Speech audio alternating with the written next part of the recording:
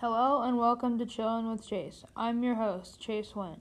In this episode, we are going to be reviewing the fictional book Nerds, M is for Mama's Boy, by Michael Buckley. This is book 2 of the trilogy Nerds series. It was copyrighted in 2010. This book takes place in the future. The beginning of the book also takes place in a hospital. It also takes place in the Nathan Hale Elementary School.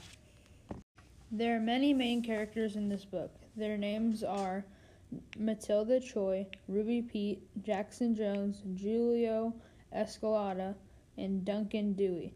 Matilda's code name is Wheeler. Ruby's code name is Pufferfish. Jackson's code name is Braceface. Julia's codename is Flinch, and last but not least, Duncan's codename is Gluestick.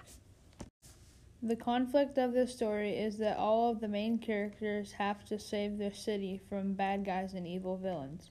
One conflict is Professor Flurry and her evil snow globe machine are trying to take over the city, so Agent Gluestick took her down. One guy is trying to make a gadget that disrupts all the radio waves and computer signals so he can control everything and take over the world. The plot of this story is that the gang of nerds are trying to save their city from all of these bad guys and criminals. NERDS stands for National Espionage Rescue and Defense Society. They are a group of 5th graders. One of their old members of the nerds has become one of their enemies. The gang lost their superpowers and are trying to beat the villains without them. I give this book a 4 out of 5 stars, and I recommend you read this book. You can check out this book at your local library. The ending of the book is really cool, and I think you will enjoy it.